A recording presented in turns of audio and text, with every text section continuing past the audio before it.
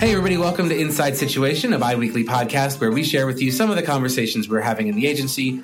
I'm Peter Ujicic, head of technology at Situation, and today I have two wonderful guests with me in the studio. First, we have Sarah Shepard, one of our senior account executives here at Situation. Hello, Sarah. Hi, Peter. Welcome back to the podcast. Thank you so much. Happy to be here. Thanks for being here. And we have a first-time guest on the podcast, Molly Shapiro, one of our account supervisors at Situation. Hey, Molly. Hi, Peter. Welcome to the podcast. Thank you for having me. Thank you so much for being here. So you guys are both members of our client services team. And the topic that I thought we could talk about today, I thought you would each have a unique perspective on. And Sarah, you actually recommended this topic. We occasionally throw out to the agency, ideas for topics for Inside Situation. And you came back with the concept of obsession, specifically as it relates to being a really passionate fan about something, which I completely can relate to. Are you guys fans? Are there things in your life that you get really, really excited about? Oh, absolutely. Yeah. I am a giant nerd. And proudly one. And so throughout my life, I have different things that become my one obsession for very long periods of time. In middle school, it was Harry Potter. And more recently, it was the NBC sitcom Community, which ran for about 5 years, kind of on and off almost. Right. And came back a couple of times. Yeah, it got canceled. It came back. It lived on Yahoo for a while. I got used to the roller coaster of thinking at the end of every season, the show was never coming back again. Right. And every subsequent season we got was very precious. Well, and I think that's a great example for our topic, because that's an example of a piece of entertainment that, by dint of the fact that it had obsessed fans, it kind of had some life after it stopped a couple of times because they demanded more. Yes. That's interesting. There were protests outside Rockefeller Center. Was there a mailing campaign with that one? I don't remember if there was, but I know some other TV shows in the past, they've asked their fans to mail items to the networks. I think they asked everyone to mail, and it's a very cult TV show, black goatees. From the Darkest Timeline, which is a community concept I won't get too deep into, but I remember I put black goatees on my social profile images, and a lot of people were wearing them outside 30 Rock or mailing them to 30 Rock as like hey, don't cancel our show, we love it. Wow. It's one of the most engaged fan bases I've ever seen. And Molly, how about you? Are you a fan personally in your life? Has there been something in your life that you would qualify as saying you're obsessed with? I don't know that I necessarily have an obsession. I definitely fall into a Broadway rabbit hole, as my husband likes to call it, which will start with me watching one video and spiral into 3 or 4 hours on YouTube. I don't even know where I ultimately end up, but it's watching theater. But back in high school, I was somewhat obsessed with So You Think You Can Dance. And I used to go on the message boards and I would read what people were saying about all of the numbers after they had happened. I never contributed myself. I was just kind of an observer. I would take it in. I would have conversations with my friends based on what other people were saying. I would bring that up in conversation. But I was never actually actively a part of those conversations on the message boards. But I think that was probably my one obsession that lasted a few years. Yeah. Well, I'm glad you mentioned the Broadway one. For me, when I was a young kid, I think it was cast albums. I didn't live near New York City. I didn't see a lot of live theater, but my kind of obsession with theater began with listening over and over again. I can remember Les Mis. I can remember Phantom of the Opera, just like constantly having those on and repeat and knowing every single word of every single song by heart. Like you, Sarah, I'm proudly a nerd. Through my life, there have been a lot of things that I've been obsessed with, whether they're TV shows like Doctor Who or, I think we live in a time where, because of the internet and because of social media, it's very easy to find people that share your obsession. And that, I think, can help to fuel it. Whereas before, you might have been the only person in your community that loved a certain thing. Now, when you find other people that are like-minded, it kind of helps to perpetuate that, I think. Yeah. And I think, we're in a unique position working at Situation, because not only do we have our own personal and private things that we're obsessed with, but we work with a lot of brands that have a very rabid passionate fan base that are very supportive for the most part, although maybe not 100% all the time, but who are generally very supportive of the properties that we work on, whether it's TV, whether it's Broadway shows.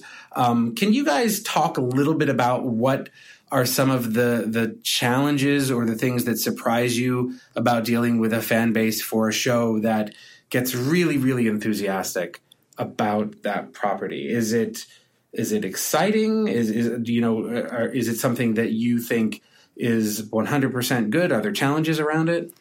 So I think, if you work on whether it's a product, a show, a TV show where you have a really engaged and avid fan base, it definitely opens up a lot of doors for you, and it presents you with a lot of opportunities that you can take advantage of and explore because you have that fan base that's there, that loves you, that wants more from you. So it's an exciting place to be. It lets you kind of go in directions you wouldn't have otherwise thought of because the fans are asking things of you.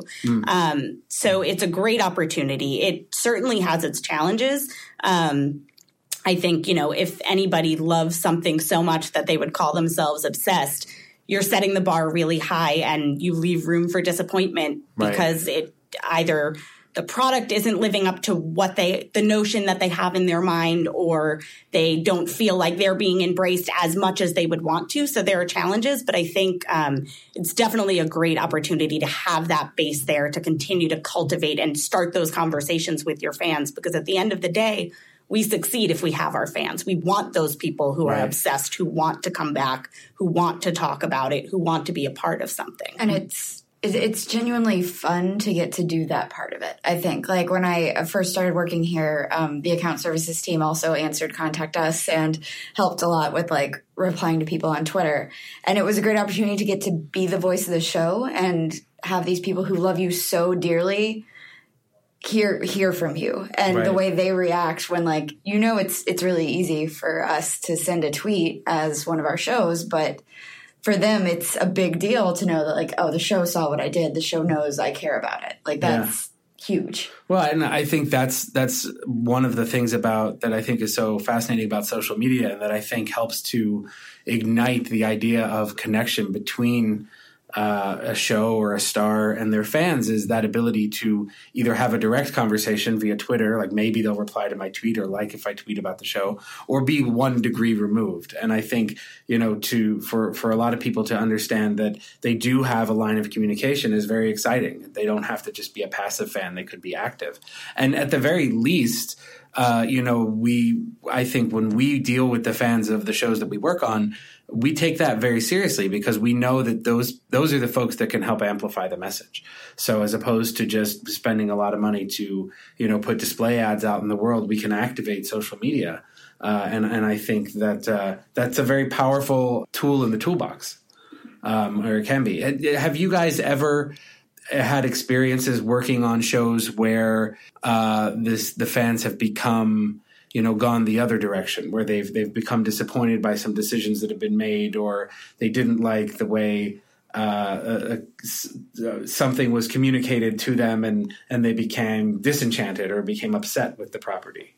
Yeah, I think with certain properties, there can be a nostalgia tied to a version of it, whether you're like reviving an older version of a show that people are very fond of, or a property that is new to Broadway but not new to pop culture. You've got people who come in with very specific expectations. It's the same way anytime a superhero movie comes out and they cast someone a little different than people were expecting, like, there's outrage by these fans because they've built up in their minds or in their experiences what they're expecting to happen. Which can be hard, but at the same time, it's an opportunity to, like, prove your show is good enough, and it's still a quality production. It's still a quality piece. They're going to love it, even if it's not what they were expecting. Well, one of the things that I found, especially for shows that we work on that have been around for a long time, when people first discover or become obsessed with something, that is their cast. going back to my example from listening to Les Mis as a kid, I will listen obsessively, even to this day, to the London cast. That's the version that's locked in amber in my head. And every other one that I hear is a little bit wrong to me, because that's just the way my obsessed brain works. And I know that we've had people that have seen casts change over in some of our longer running shows.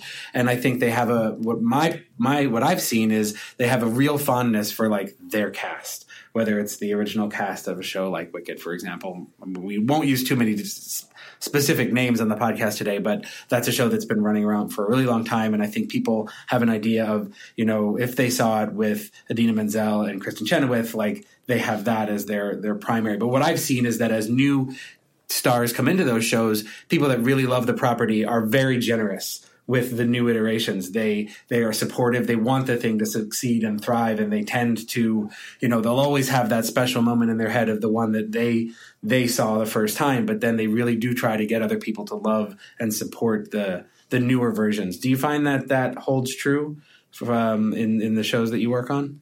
I definitely think there's an affinity. If you have an obsession for something, there is that affinity for the original version. Even if it wasn't the original cast, it's whatever you saw and whatever you then consumed afterwards, whether it was watching videos on YouTube or listening to a cast album, that's what you have set in your mind. So it's hard to go in and hear something that's a little bit different, that's still fantastic, but not what you've been playing on repeat for the last maybe 5 years.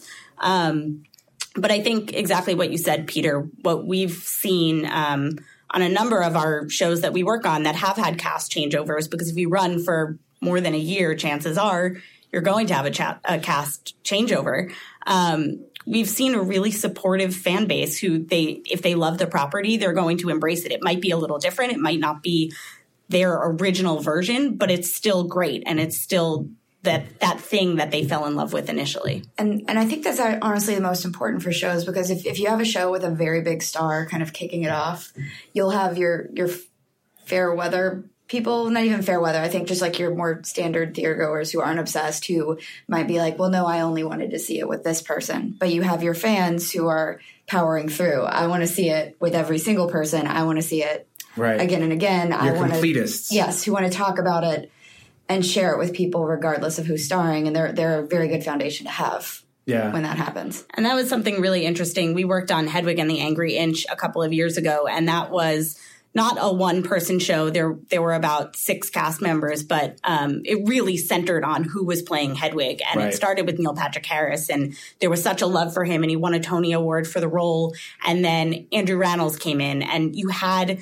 Yes, there were people who bought a ticket initially because they wanted to see Neil, and that was all they wanted to come and see. But you had your heads, which started out maybe as a smaller group of people who knew and loved the movie or the off-Broadway production, and grew into a huge mass, including my 59-year-old mother, who became a true head and came back, I think, 20 times. But you had those people who wanted to continue to come back because they loved the show and they loved experiencing something a little bit different each time. No person who came into the role did what the person before them did. And that's the case, not just with a show like Hedwig, but with any show. You're not going to change the production itself, but no one is going to be a cookie cutter exact replica of the person before them. They're going to have their own take on who that character is, what that role should be. So it's really interesting. And the fans come back because they want to see how it evolves. They want to see other people's take.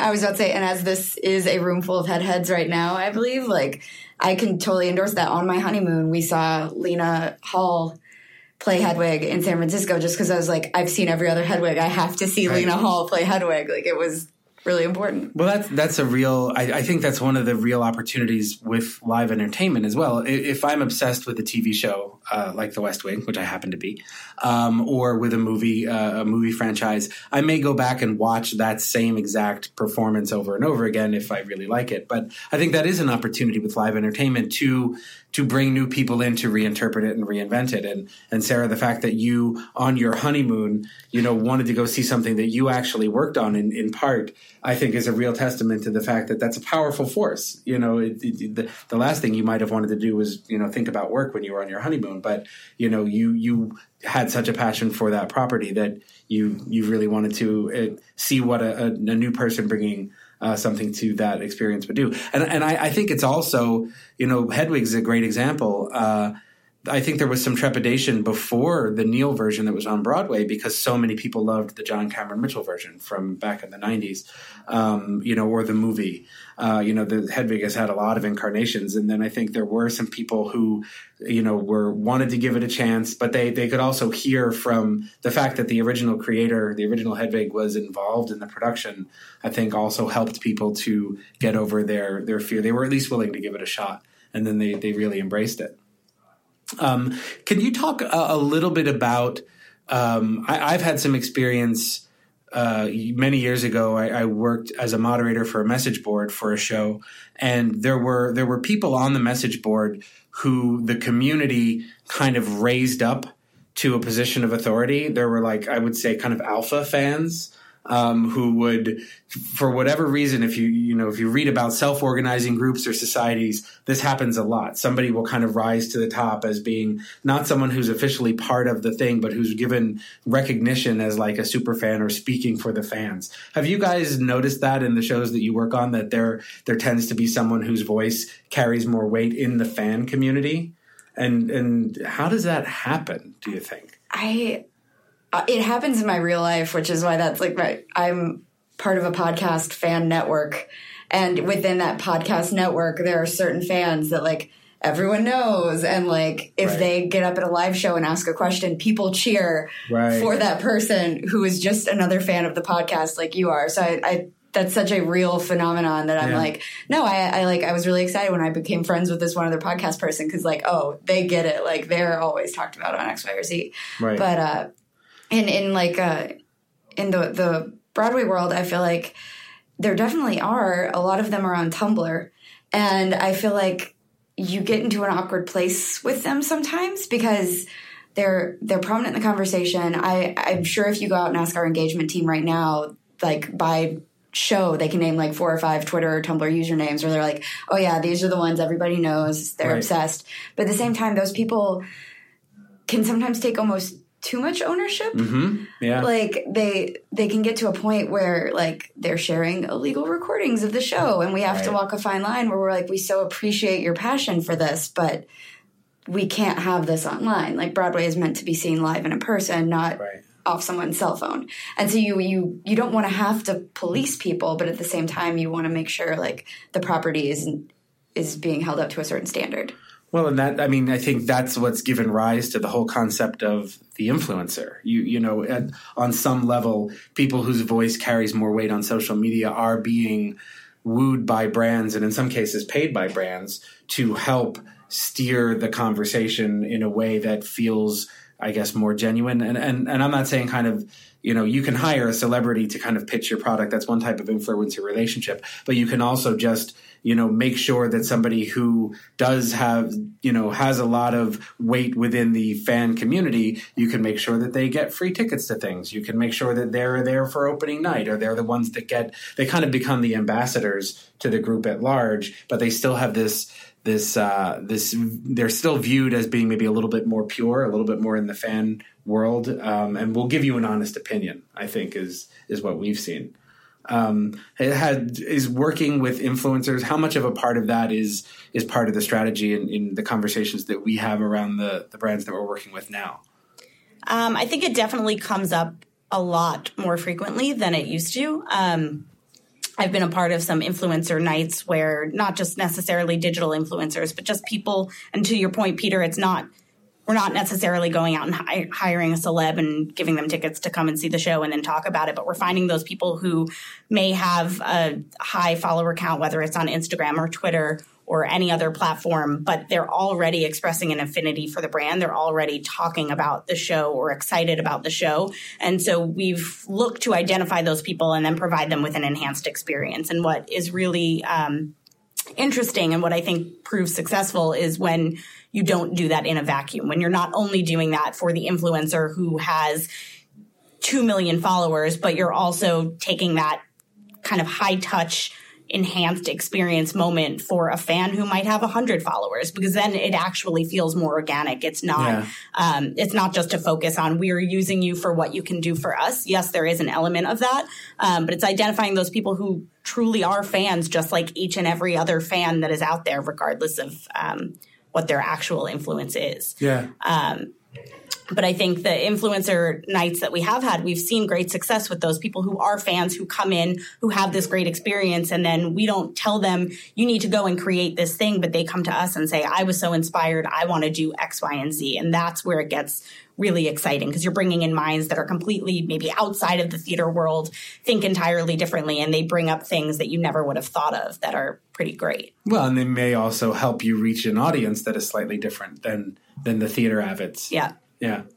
And I, Molly, you brought up the, kind of not just talking to the people that are have 1 million followers. I think social media has given us an opportunity to also have high touch moments with people in a different way. We can make it a two-way communication. I know we've done, the engagement team did for a show not too long ago.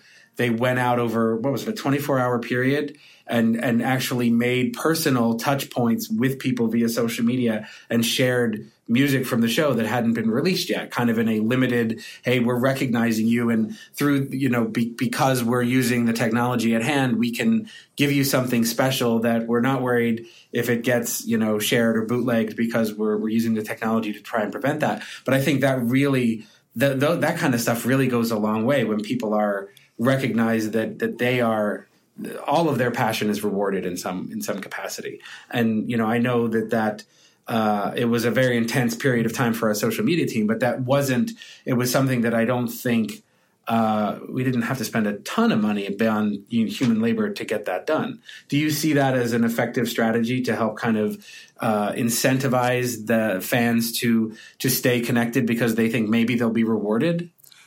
I definitely think there's an element of that. I think when you're having that one-to-one communication with a fan where they feel like they've been heard, they're a part of your community, part of your family, they're going to do more for you, and they're going to be there, and they're going to be more supportive. And at the end of the day, that's what we all want. So I think it's definitely important to identify those moments, not to do it all the time. And as you said, it was a 24-hour window. It took a lot of time and labor, and it's not something we can do on an ongoing basis. But identifying those moments, whether it's around a key moment in the show or the brand's life, and really just engaging the fans in a personalized way to keep them excited. Yeah. And to use a phrase we throw around a lot around here, and I love, surprise and delight them. Yeah. Like, especially when, a show is first starting, maybe we don't completely have our fan base yet, especially if we have a show that's not as known of a property. There's a moment to try to find the people we know will probably love us and give them a reason to, whether it be like surprising them and delighting them with an album, or finding another way, a little way, like even if we just make them like a custom photo card that's just for them. It gives them a moment to be like, oh, you do care about me. And I wasn't expecting this at all. Well, and I also, one of the things that our engagement team also does is they'll kind of put the spin of the brand onto something shareable via social media around different holidays. I know, again, going back to Wicked, there was a series of cards that came out on different holidays. I think there was one that came out with Easter where we did it with like green peep and a pink peep. And the thing that really blew my mind is my sister's a big fan of Wicked. She actually sent that piece of social media to me, and I got to be able to tell her, I was like, oh my God, we helped create that. We worked on that. So that was like a full circle kind of fan obsession moment that I had. Is like, wow, this is really powerful. People really do embrace these things and appreciate when we put little things out into the world for them to continue their connection with the brand. Yeah. And I think something fun we did for the Tony Awards for the Super Bowl is we worked with all the Broadway shows, not just the ones we work on, but all the different agencies, and we created Super Bowl themed Broadway assets, right? Which is always a fun opportunity because Broadway's an insular community, and we don't overlap too much with sports. There are Broadway and sports fans who exist, but or marriages between the two. Yes, yeah. And it's fun to be able to kind of be a part of a very big conversation the Super Bowl, but be able to make it a Broadway thing so that the community feels involved in something they might not otherwise, which people get really excited about. Cool. Well, thank you guys so much for talking today about obsessions. Before we go, I want to put you on the spot. Is there anything that you're currently obsessed with or excited about in your daily life, or that you're really excited about the next version, the next episode, or a show that's coming up? I'm gonna shame myself right now, but I'm okay with it. I really love the Bachelor franchise, and I love a podcast about the Bachelor franchise called Rose Buddies. And because of that podcast, I run a Bachelor Fantasy League. And thankfully, the season of The Bachelor is about to come up. So I'm about to have my Mondays back where I go to a bar with about 40 other people and watch this franchise and create fantasy league teams based on the people participating. And it's been a bit of a drought without it for the past few months. So I'm very excited about that. And just that one specifically, do you think that does ABC is The Bachelor, right? Yeah. Do they recognize this level of fandom? Like, are there winks within the program to kind of recognize the fact that this kind of community has sprung up? They literally refer to us as Bachelor Nation. Bachelor Nation. And there's often like post shows with a live studio audience where like Bachelor Nation is acknowledged. They'll have camera crews show up at Bachelor viewing parties that totally aren't staged. And they do acknowledge it. This year they launched with ESPN like a bracket for eliminations, which I prefer the Rose Reckoner Fantasy League that I use, but it's expanded to a point where like when ESPN is involved with your reality TV show, you've got a pretty obsessed fandom. Yeah, I would say.